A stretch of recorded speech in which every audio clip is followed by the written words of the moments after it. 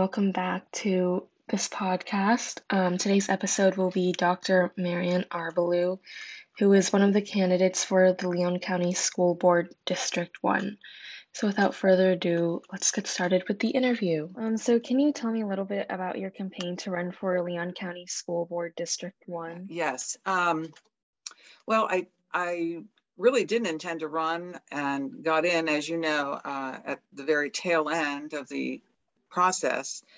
And what prompted that move was listening to Superintendent Hanna talk about potentially raising taxes to pay for salaries and things like that. And so I started looking at, because that was concerning to me, obviously, and I started looking at the academic data, the financial data, and I was concerned with what I was seeing. And I knew with my background and my experience that I could be of use on the board. So I threw my name into the ring at the last minute. And can you talk about your agenda if you're elected?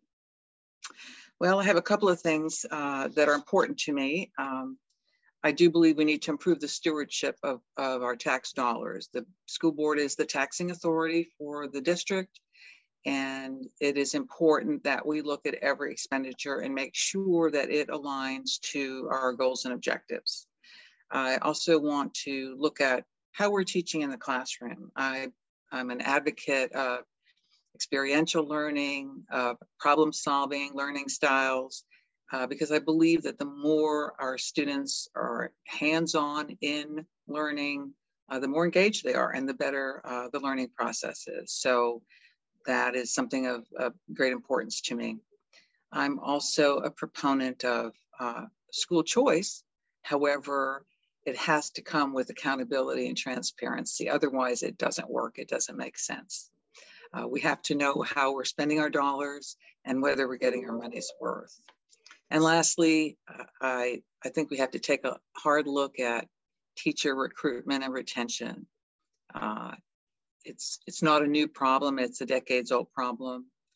And we can throw money at, and we have thrown money at it, but I think there's much more work that we need to do there. I don't believe the teacher problem is simply a function of dollars. More about the culture, the career progression, how we look at the profession as a whole. So I have a lot of things that I'd like to work on. And how do you hope to improve the quality of education, and what specific ideas do you have in mind in order to do so? Well, exactly. It goes back to how we're learning in the classroom. And I think kids need to be more engaged. Students should be talking in the classroom. There should be conversation, dialogue, and I'm not sure how much of that goes on.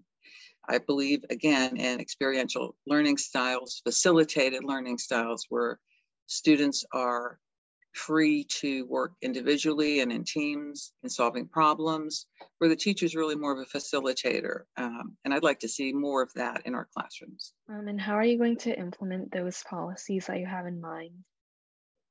Well, you know, it's interesting when you're on a board, you have no power as an individual. You only have power when the 5 board members are together in a room and prepared to vote on things. So it really becomes the skill then that you need is one where you can explain and negotiate and encourage, because you need to get everyone on board with your ideas. So you got to sell your ideas to your board members, to your superintendent, and to the community, frankly. And how are you going to work with the community to make sure to implement their values when making these policies? Well, I am a parent proponent, and I do believe that parents are the ultimate arbiters of their students' education. I had that own experience myself with my 2 youngest, where I had to withdraw my students from Jefferson County schools because I didn't feel they were adequate for them, and moved them to Leon County schools, and very happy that I did that. But that's not the ideal, obviously, to move to jump counties. But you need to keep the dialogue open and have authentic conversations with stakeholders. They need to be part of the process. They need voice. And when I say stakeholders, I'm talking not just parents and other community members, but obviously school staff and teachers, but students as well. I've gotten some of the best answers from students over the years. How has your childhood and the way you grew up influenced your policies and goals that you aim to accomplish?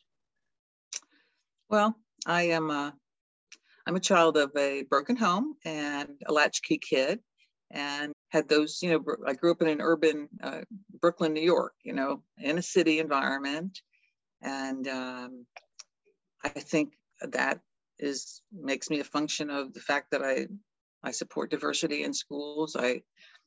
The world is diverse and our schools should reflect our populations, but also kind of more of a traditional background too. My parents were Greek immigrants, so I'm first generation Greek American.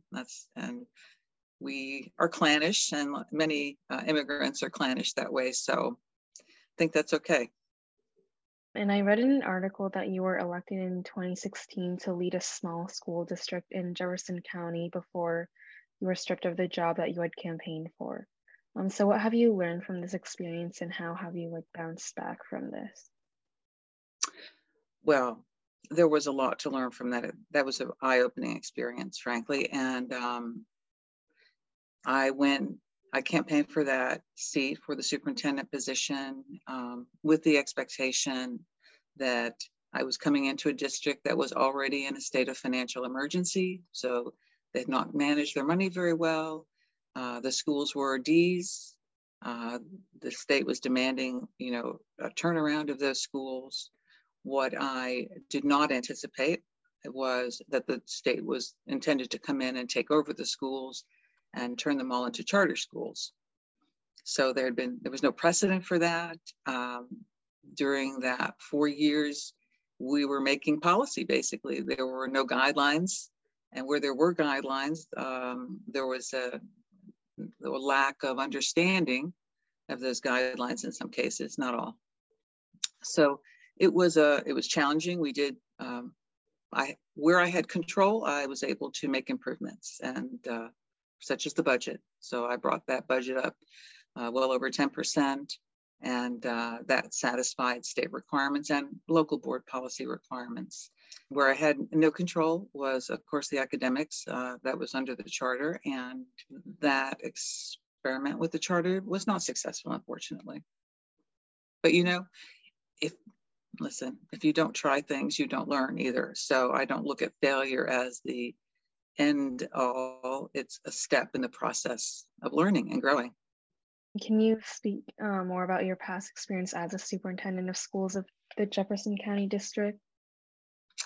Well, during my term, we went through the school safety procedures things post Stoneman Douglas, and that was pretty telling in terms of having to consider that type of event happening in your school. And I worked closely with our charter school to make sure that our schools were safe, that we did everything we could and used the money the state gave us well, maximized our return on those dollars so that we could create a safe and welcoming environment for our students. And how has your previous experience working with school districts and working to improve education in Jefferson County going to prepare you for this role? Well, one thing I've noticed, and I have worked and observed schools and classrooms for over a decade now, if you don't infuse new blood into a system, it will tend to atrophy and die. And so sometimes we get deeply ensconced in the way we do things, and we become resistant to change or afraid of change. And I think that's one of the things that we have to kind of toughen up a little bit. Change is a good thing, can be a good thing if it's managed properly. And if we're not looking to innovate, and that's one of the failures, I believe, from the Jefferson experiment, was that we did not take that opportunity to innovate our school. We kind of did same as usual, a little better, a little more structured, but kind of business as usual teaching and learning. And that was not enough to turn that school district around. And we had an opportunity to innovate and didn't take advantage of that. So I think that's an area where all schools need to just be ready to should be constantly looking at, how do we do better? How can we make this better? Because there's always room for improvement, even in a good school district like Leon County. And with your previous work in Jefferson County, one of your main responsibilities was handling the financial situation. What have you learned from that experience, and how will you effectively manage resources to better the education system in Leon County?